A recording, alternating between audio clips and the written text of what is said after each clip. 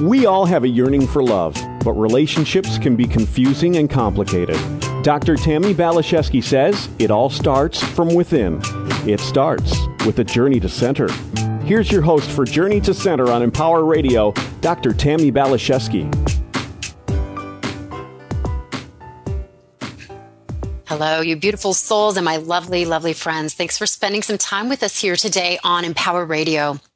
Yes, life can indeed be confusing. It can also be full of heartache and disappointments.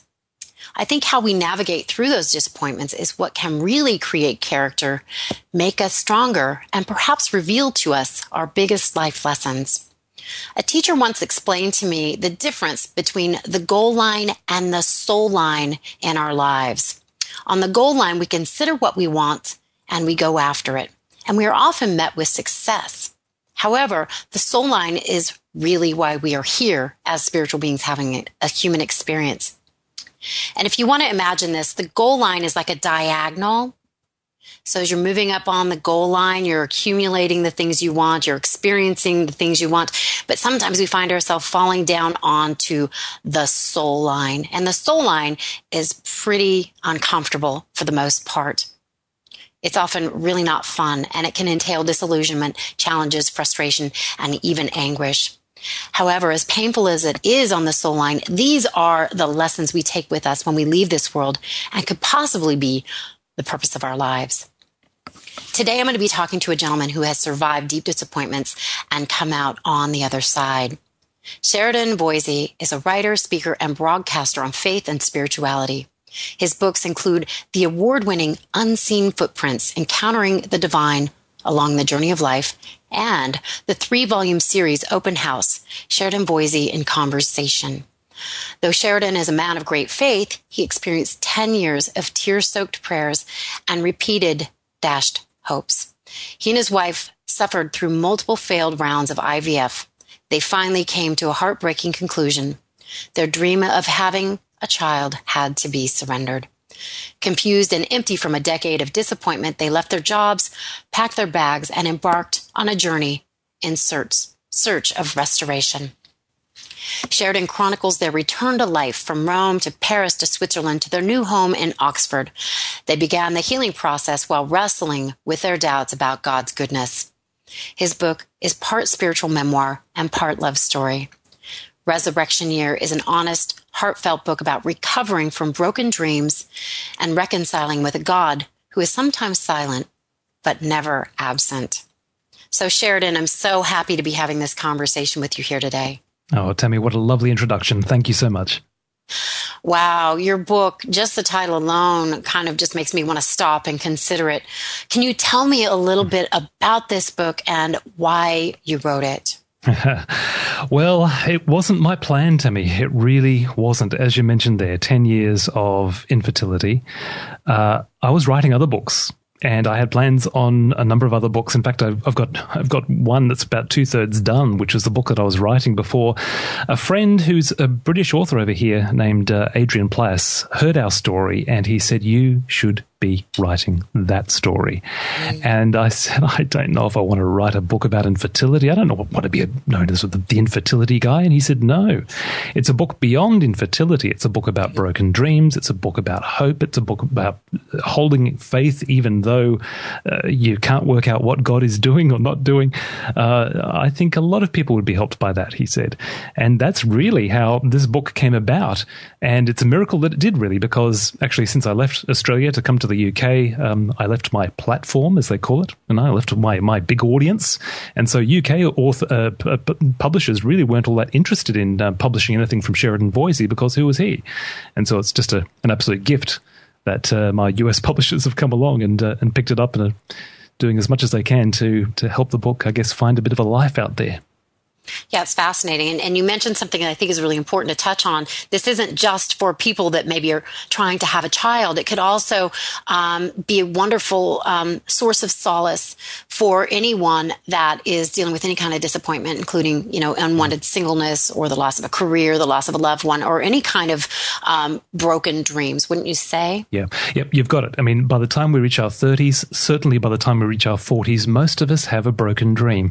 If it's not one of the things you've just mentioned mentioned there, you're single and you want to be married, or your career hasn't taken off, or you're a musician and people aren't downloading your songs off iTunes the way you would have liked to.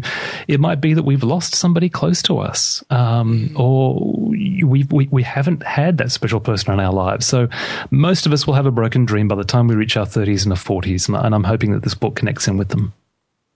Yes. I love this. And I want to go back to the name of it, the title of it, Resurrection Year, Turning Broken Dreams into New Beginnings. And just reading that title, I would say I've had some resurrection years myself. But I'd love to hear in your words, what exactly is a resurrection year? Yeah, I would define it as a year of new life after the death of a dream. And I'd love to be able to take credit for the phrase. But again, it was that author that I mentioned, Adrian Plass. I'll give you a bit of context. I had a radio show in Australia, which was nationally syndicated, and loved it. In fact, it was the 10-year dream that came true. If the 10-year dream that didn't come true was us having a child, there's this other 10-year dream of this particular radio show, which there wasn't anything like it in Australia at the time, and we were able to create it. And I had to let go of that so we could actually start again. But it was just towards the end of our 10 years, as we were going through our final round of IVF. We had already tried adoption. We'd done a whole year of assessment. We'd waited for 2 years for the phone call, which we said, we'd probably be getting very, very soon. That phone call saying your child is ready to pick up, come and collect them. The phone call never came. We'd tried special diets. We'd tried chiropractic, would you believe? We tried everything, really. And it was towards the end of that time, and we were struggling. And I had this interview with Adrian Plass, and we spoke off air. And he asked me how I was, and he's a very caring fellow, and somehow just a bit of the story tumbled out, and he listened intently. And then he said, for the Christian, which I'm a person of Christian faith, for the Christian, new life follows the death of something, just like Jesus' resurrection followed his crucifixion. Wouldn't it be wonderful if next year, and he was talking about 2011 then, wouldn't it be wonderful if next year was your resurrection year? And there was just something about that phrase, Tammi. I took it back to my wife, Merryn, and I said, this is what Adrian said. What do you think about this? And she burst into tears, but these were tears of joy rather than tears of grief. And that's really how the whole idea began, of having this new life, just a year of just starting again after the death of the dream. Oh, I just love that so much. I'm a fan of Marianne Williamson, and she speaks on the principles of the Course in Miracles. And she goes, we can choose to focus on the crucifixion, but it's more powerful and empowering to focus on the resurrection. Mm-hmm. That's not the end of the story, So I love your concept, your philosophies, and your teachings there. I think that's amazing. So is that when you decided to surrender the dream of having a child? Well, how did that come about? It's a good question, because it happened around about that time. So Merryn and I had, after 10 years, we had decided we would try IVF one more time, which actually turned out to be about 3 rounds, if I remember correctly. And we had already decided, we were sitting actually by the Sydney Harbour River. There's a bit of an inlet that came off the Sydney Harbour just down the road from where we lived. And we were sitting there at a special place that we always, loved to go. And we were having a chat. And one night, Merryn said, as we were sitting there, she said, if this doesn't work, we can't just keep on going on and on and on and on. We've got to draw a line somewhere. And we both agreed that this would be the final attempt at starting a family. And then she said, if this doesn't work, I need something else. Mm-hmm. And I put my arm around her, Sheridan to the rescue, and said, that's what men do. Good men do that. I'm not too sure how helpful it is, but you know what I mean. And I said, what would be nice for you? What would be a nice consolation prize, if you like? And she said, I'd like to go overseas. And she'd only, Tammi, she'd only ever wanted one thing. She only ever had wanted to be a mum. And that dream, sadly, was soon going to be denied her. But this was a dream that we could make true. And I did not want to hear that, because things were going exceptionally well for me in Australia. As I mentioned, the radio show, I had speaking engagements, the books that you mentioned there. And so I was a little bit concerned, actually, about this. But after that, and then the little word from Adrian Plass about the resurrection year, there's no way that I could hold out on my wife having this dream that could be made true. So we had made the decision probably about a month, 6 weeks or so before the final round of IVF proved, I was going to say unsuccessful. Actually, we had a phone call on the final embryo that was transferred, and we had a phone call from the clinic, and they said, "It's looking good." And my wife said, "What do you mean it's looking good?" And they said, it's looking good. Your hormone levels are right where we'd expect them to be for a pregnancy. And you can imagine the jubilation in our family. Yeah. I mean, after 10 years, people thought, our prayers have been answered. We're going to have a child. Yes, it's a miracle. And then we had another phone call on Christmas Eve of 2010 saying, "We are so sorry. We misunderstood. It's not a pregnancy. You never had a baby."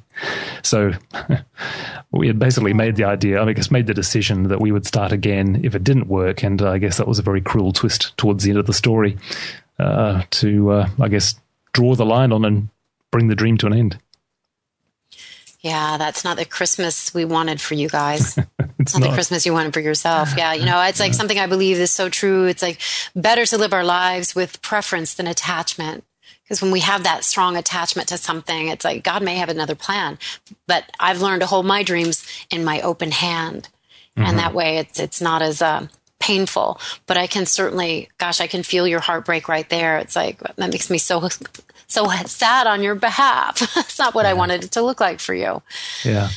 So I have to know, was this situation, this infertility and all that you went through challenging on your marriage? We now know how infertility can actually bring that kind of pressure into a marriage. Yes. The thing that got us through is the fact that right at the beginning, in fact, here's a little story, really quick one for you. Right at the beginning, we actually had this first interview with an IVF counselor, and the counselor in the course of things, said, this can actually bring a lot of stress into your marriage. And we said, yes, well, we understand about the drugs, because basically when you're doing IVF, the woman will take drugs to stimulate egg production, hormones. And then basically all the hormones and another drug basically to force what is essentially like a pseudo menopause. It does all sorts of crazy things for a woman.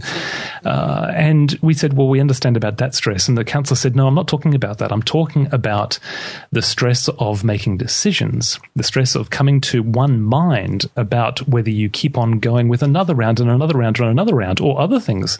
She said, are you aware of that? And we said, well, we are, and we've actually made this commitment, and here it is. Our marriage is more important than having a child.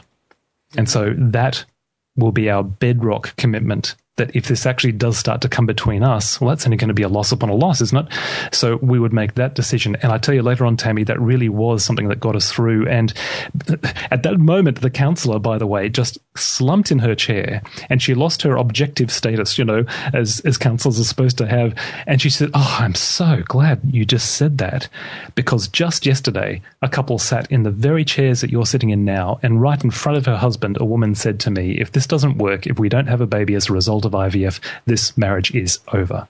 And I think that is so important. Anybody listening to us now, if you're going through this, please make that same commitment, because I've heard of too many other relationships that haven't made it through because it can be stressful. Make your marriage. Yeah, it's a roller coaster, isn't it? So important, yeah. Yeah, the vision that comes to mind for me as you're describing your commitment to Merryn is just the two of you consciously choosing to stay in the eye of the storm together. Yeah, that's nice. Yeah. Yep, very much we had chosen to do that, and we did stick by it. And there were times, Tammi, when we had to sit down on the couch for sometimes hours and an end to try and work out how one could help the other achieve their dreams, or how we could arrive at a shared decision. Sometimes, particularly say with adoption, we were initially looking at overseas adoption, and I wanted to adopt from the Philippines, and Merryn was looking at another country, and we had to really keep on working through these things. And then, we ended up focusing on local adoption in Australia, which you always ask that what if question if we had kept on going with overseas adoption. But I believe in a good, loving, personal God who actually has our lives in his hands, even if we haven't understood every moment by the way of the journey. We've wondered where on earth he is. We believe that there is something behind all of this. And now with the release of Resurrection Year in the book, and I'm getting emails literally every day from people who are not just saying that they liked the book, they're saying the book has changed their lives. And now we're starting to see that, there's some sort of redemption to this pain. Yeah, I really hear that. And I just want to commend your courage for this. I would imagine it would have been challenging for you or for Merryn to say, you know what, we're going to, and you mentioned that a little in the beginning, but I want to know how she was with this. It's like, we're going to go public. We're going to tell this story. How was she with that? Yeah, it never would have happened if she hadn't have been on board. I can tell you right now, because she's a very private person, and I didn't really want to put her through that. But that night that Adrian Plass said to me, "You should be writing that book," I hardly slept the rest of the night. We were staying with him and his wife up in North Yorkshire. I hardly slept the rest of the night, and I said to Merryn the next day, I said, "This is what Adrian reckons. We should, share the story." And I never thought she would be positive about it at all. And she was apprehensive, of course. But after she prayed about it and she thought it through, she realized, actually, you know what, this could actually be helpful for others. And she took a deep breath and allowed me to write the first chapter. And if you've read the first chapter, very few people read it without tears. And she read it and she brought back all the tears, etc., for her. But she said, "This is good. This is important. And this will help people." Yeah. And I'm so glad she did. Yes. And again, I just want to commend both of you for this. I think you guys just have such a powerful connection with one another, with your own souls, with God. And I'm so inspired by that. So inspired by that.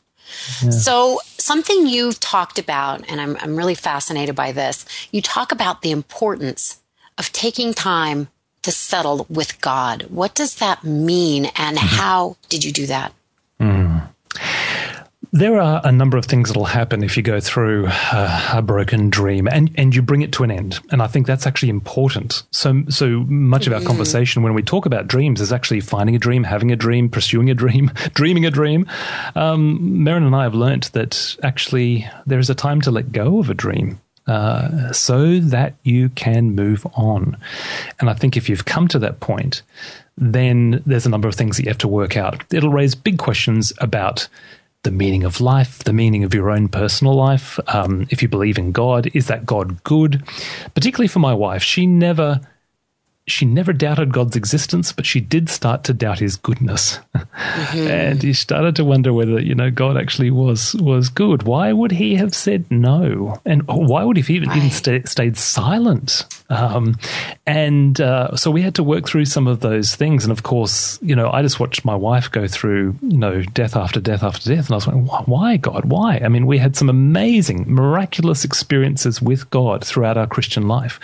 And yet on this particular area, it just seemed he didn't want to say anything about it. And I think now we're working out why, but I don't know if we'll ever have a clear answer to that. But what we did do is we took time out during the resurrection year.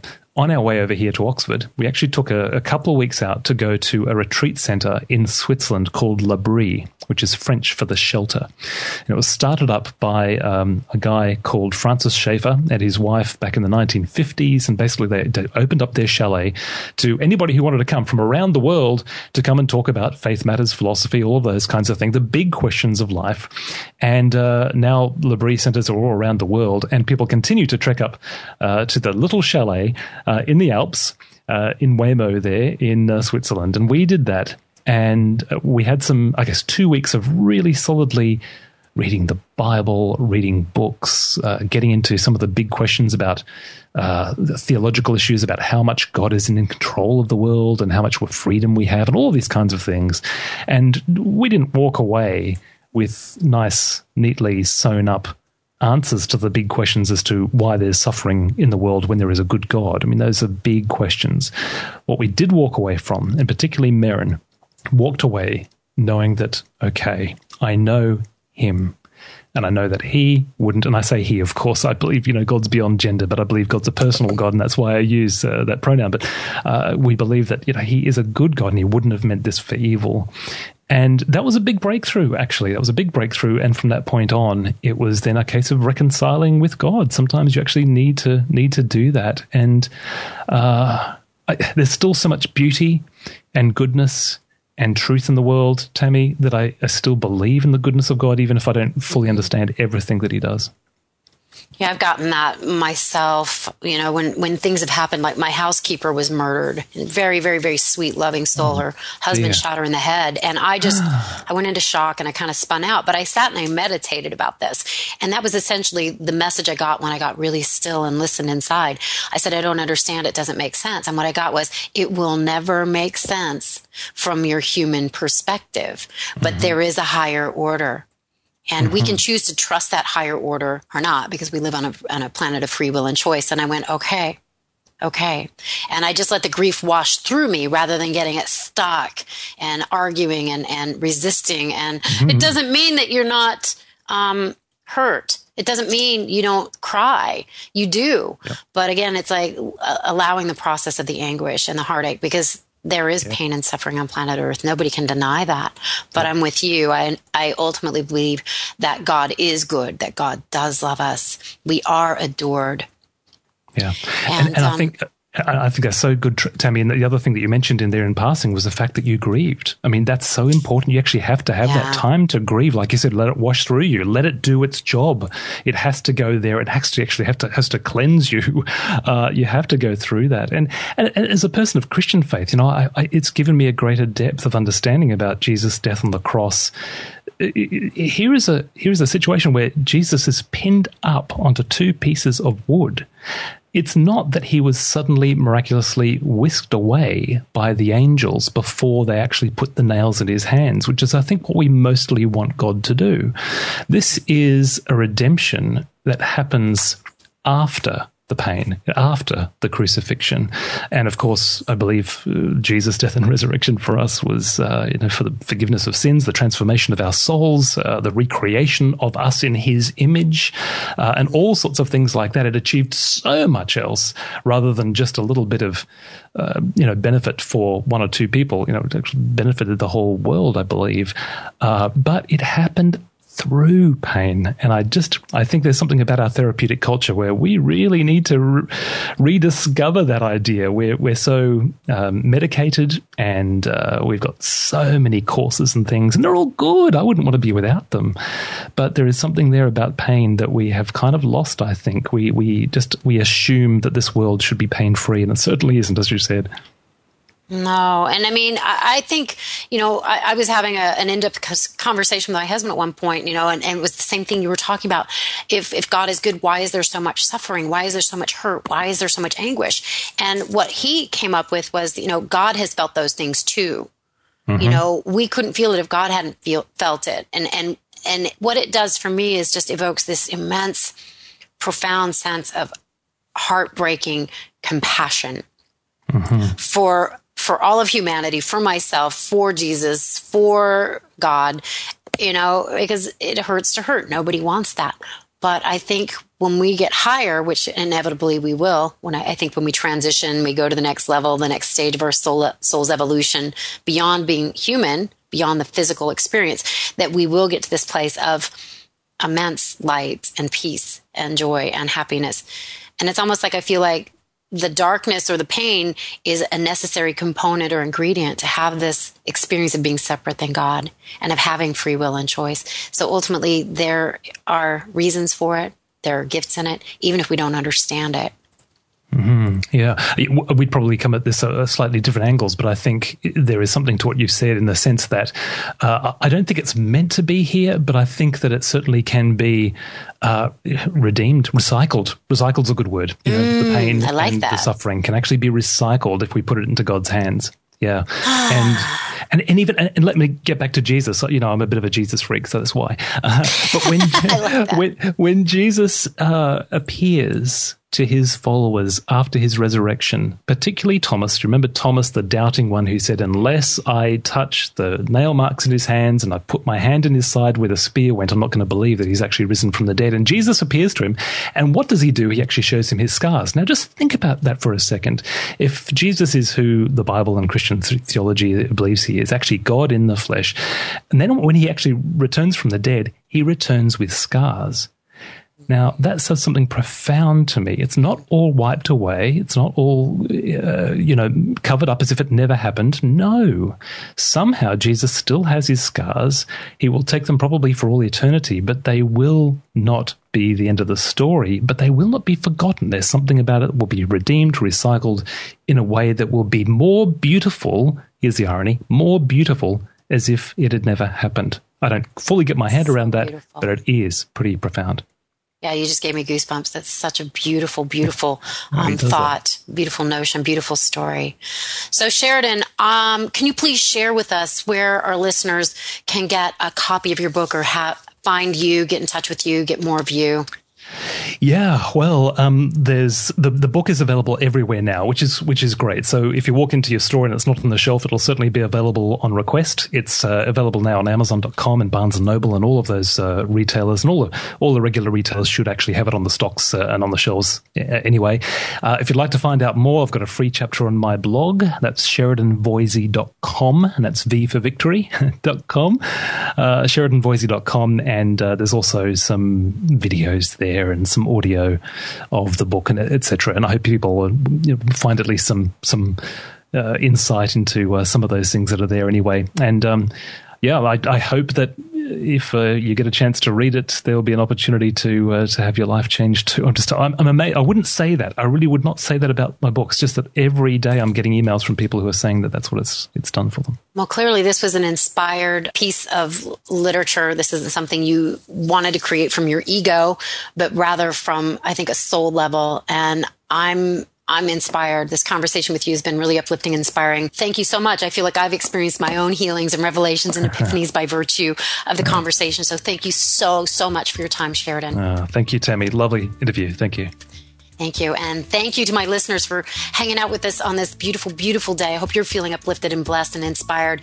And if you want to get a hold of me, I'd love to hear from you. TammiBPhD.com. You can write to me, get my guided meditation, questions, thoughts, ideas, guest suggestions. I'd love to connect with you guys. And find me on Facebook. That'd be fun too. Take care of yourself. God bless you. Onward and upward. Bye for now.